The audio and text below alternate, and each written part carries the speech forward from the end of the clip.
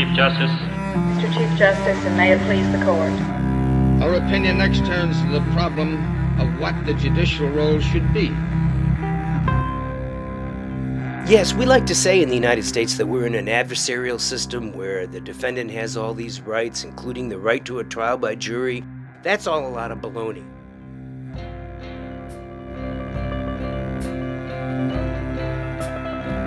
This is Life of the Law.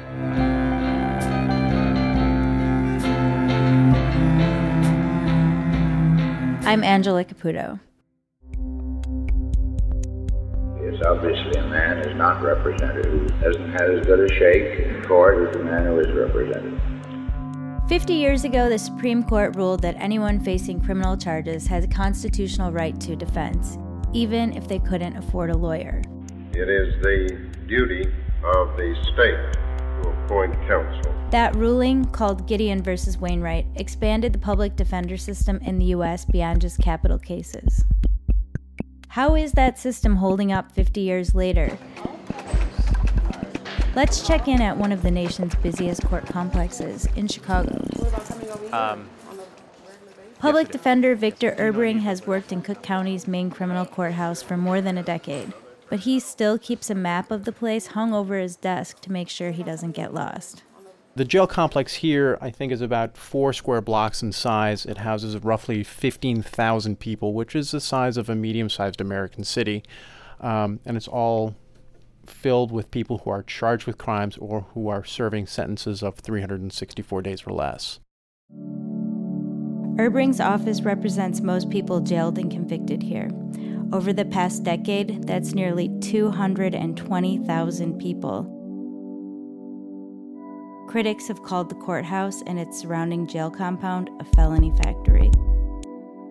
On any given day, roughly 9,500 people sit in Cook County Jail.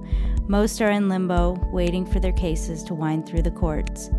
One of the few breaks that they get from the jail is periodic walks through a maze of tunnels that connect the jails to the courthouse when their cases are called. At the start of the day here, I follow Erbering's partner Peter Benish to the place where they meet many of the new clients. We're walking into the lockup area right now, and you can kind of see how it's set up. The hallway, I don't know, it's over 100 feet, but it covers the area where you can hear what's going on back here. The lockup area is, imagine a steel barred cage that's about 10 feet by 20 feet and then has about a 10-foot high ceiling. And all of that is caged in iron bars. And you have usually 2 of these lockups next to each other on the floor that I'm on. And both of them are usually filled to capacity with people. And by capacity, I mean usually upwards of 40 or 50 people in each lockup. When you walk into the lockup, one of the first things you notice is the echo. The inmates here are chatty and excited, and their voices bounce off the concrete floors. They have nothing to do. So what do? They talk to each other. And when one person talks and then there's another person that's talking, all of a sudden, it's people shouting at each other. And you're trying to have a sophisticated, nuanced introduction and legal conversation about somebody's case with a noise that rivals that of a nightclub. Erbering's clients have usually been living here for weeks by the time he meets them. They've been through bond court, felony review, and arraignment. Still, Erbering says he doesn't usually have much more than a file folder with an arrest report to go on when he meets many of them.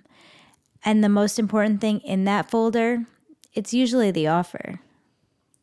The offer is how much a client's sentence can be reduced if they plead guilty instead of arguing their innocence in a jury trial. And then if the prosecutor on arraignment writes down an offer, which often they do on cases that don't involve serious violent offenses, the next thing that we tell them is, hey, the state made this offer.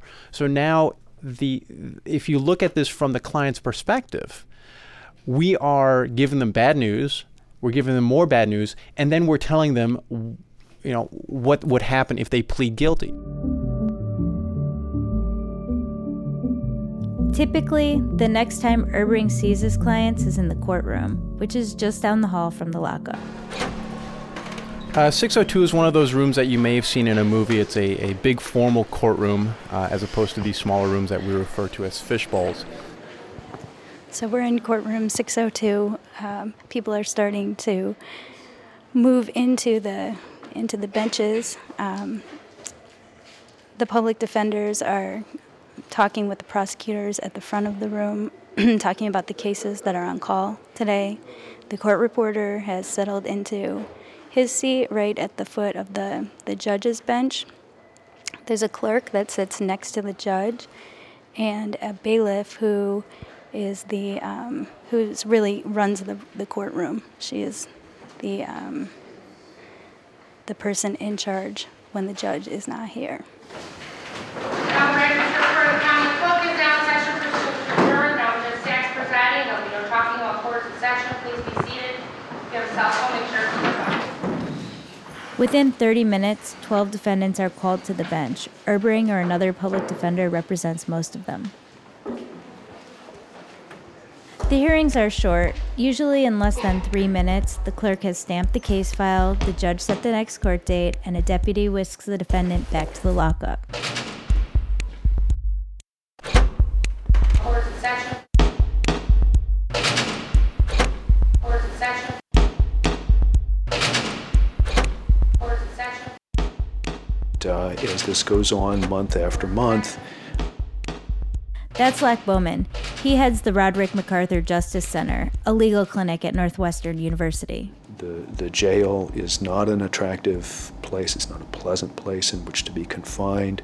Folks are separated from their lives, from their families, and pressure builds to get out, to find some kind of resolution. Bowman says it's not just those behind bars who want the cases resolved. The public defenders have so many clients, they need to keep things moving. Here's former Cook County Public Defender Leonard Kavise. Well, the attorneys, of course, are hardened to the worst kinds of cases. And I remember this happening to me. I remember clients telling me, the cops beat this confession out of me, and it isn't that I had a ho-hum response, but I'd heard that many times before, or when a person would say to me, I'm innocent, I want to go to trial. And my response would be, fine, you want to go to trial, you can go to trial, but there's a terrible risk associated with going to trial. That's what we call the jury tax. You're going to get punished a whole lot more severely. So you have attorneys under pressure to close cases, plus antsy clients.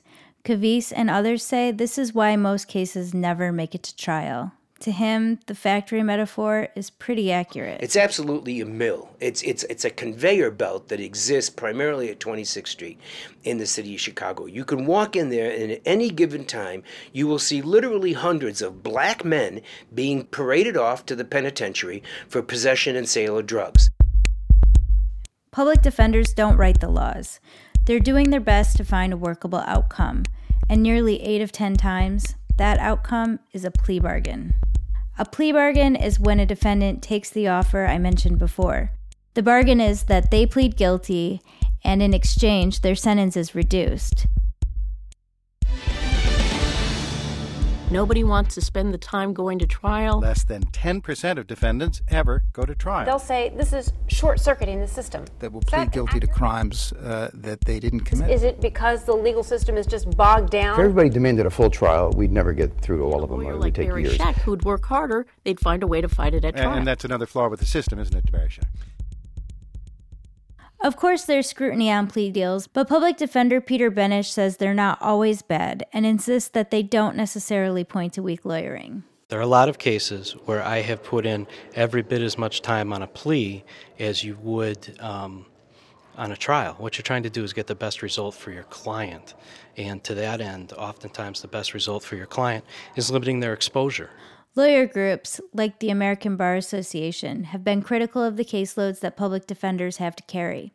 They say it slights justice. In a perfect world, caseloads would be capped at 150. A handful of public defenders' offices across the country have taken a stand against the high caseloads. Some places responded by setting new caseload standards. In other places, courts simply force public defenders to continue taking cases. How do you convince taxpayers and legislators to properly fund an office like ours when most people believe that what we do is represent guilty people, criminals. The attorneys in 602 aren't exactly keeping score on how many cases they get. According to Cook County's recent records, each attorney working in a felony courtroom took an average of 236 cases a year. In the eyes of former public defender Leonard Cavese, Cook County's system is designed so that bureaucracy beats justice.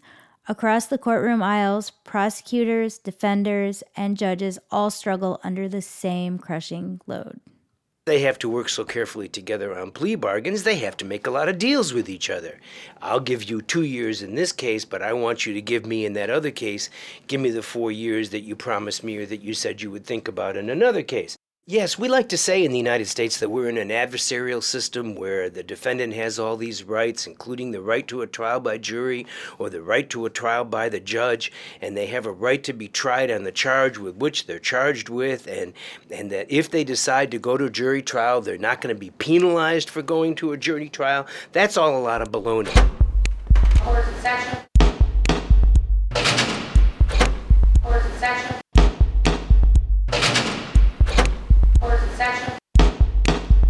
While Erbring isn't exactly quick to defend the status quo, he says that public defenders in Cook County give their clients not just an adequate defense, but an exceptional one. Most public defenders are willing to go further in most cases than other attorneys in trying to find some way for their client to get a better outcome. And again, that doesn't always mean finding that last witness who's going to, be the linchpin witness for them and find them not guilty, but it means digging deeper and finding out more information so that their client has better opportunities. I don't think anybody does that better than public defenders. For Life of the Law, I'm Angela Caputo. The piece was co-produced and co-edited by Maria Zamudio. This episode of Life of the Law was produced by Julia Barton, Shannon Heffernan, Nancy Mullane, and Caitlin Prest, with music from Kyle Kaplan and production support from Sophia Merchant. Our web editor is Mary Atkins. Financial support comes from Open Society Foundation, with special thanks to Thomas Hillbank. For more on this story and other stories about the law and the legal system, visit our website, lifeofthelaw.org.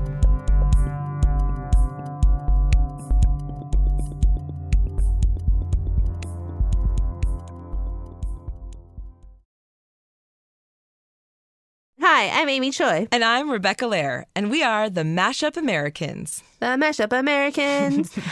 Think of us as your guide to the hyphen America world we live in. Are you first-generation Korean-American, married to a Colombian Mexican-American, and making beige babies? Us too. Or do you speak 3 languages and eat Salvadoran pupusas at Shabbat? Is Spanglish your best language? That's me. Spanglish is definitely your best language. Yeah, it was kind of a problem in graduate school. Don't worry about it. We're done with that. So we've got a new show here on the awesome Infinite Guest Network. You can go search for Mashup Americans in your favorite podcast app and check it out. We've got a great story about the mashup life of Donald Trump. Oh, and I just went to Margaret Cho's house to Netflix and chill. Kind of. Oh, my God. Vamos, let's do this. As we like to say, get to know yourself, America.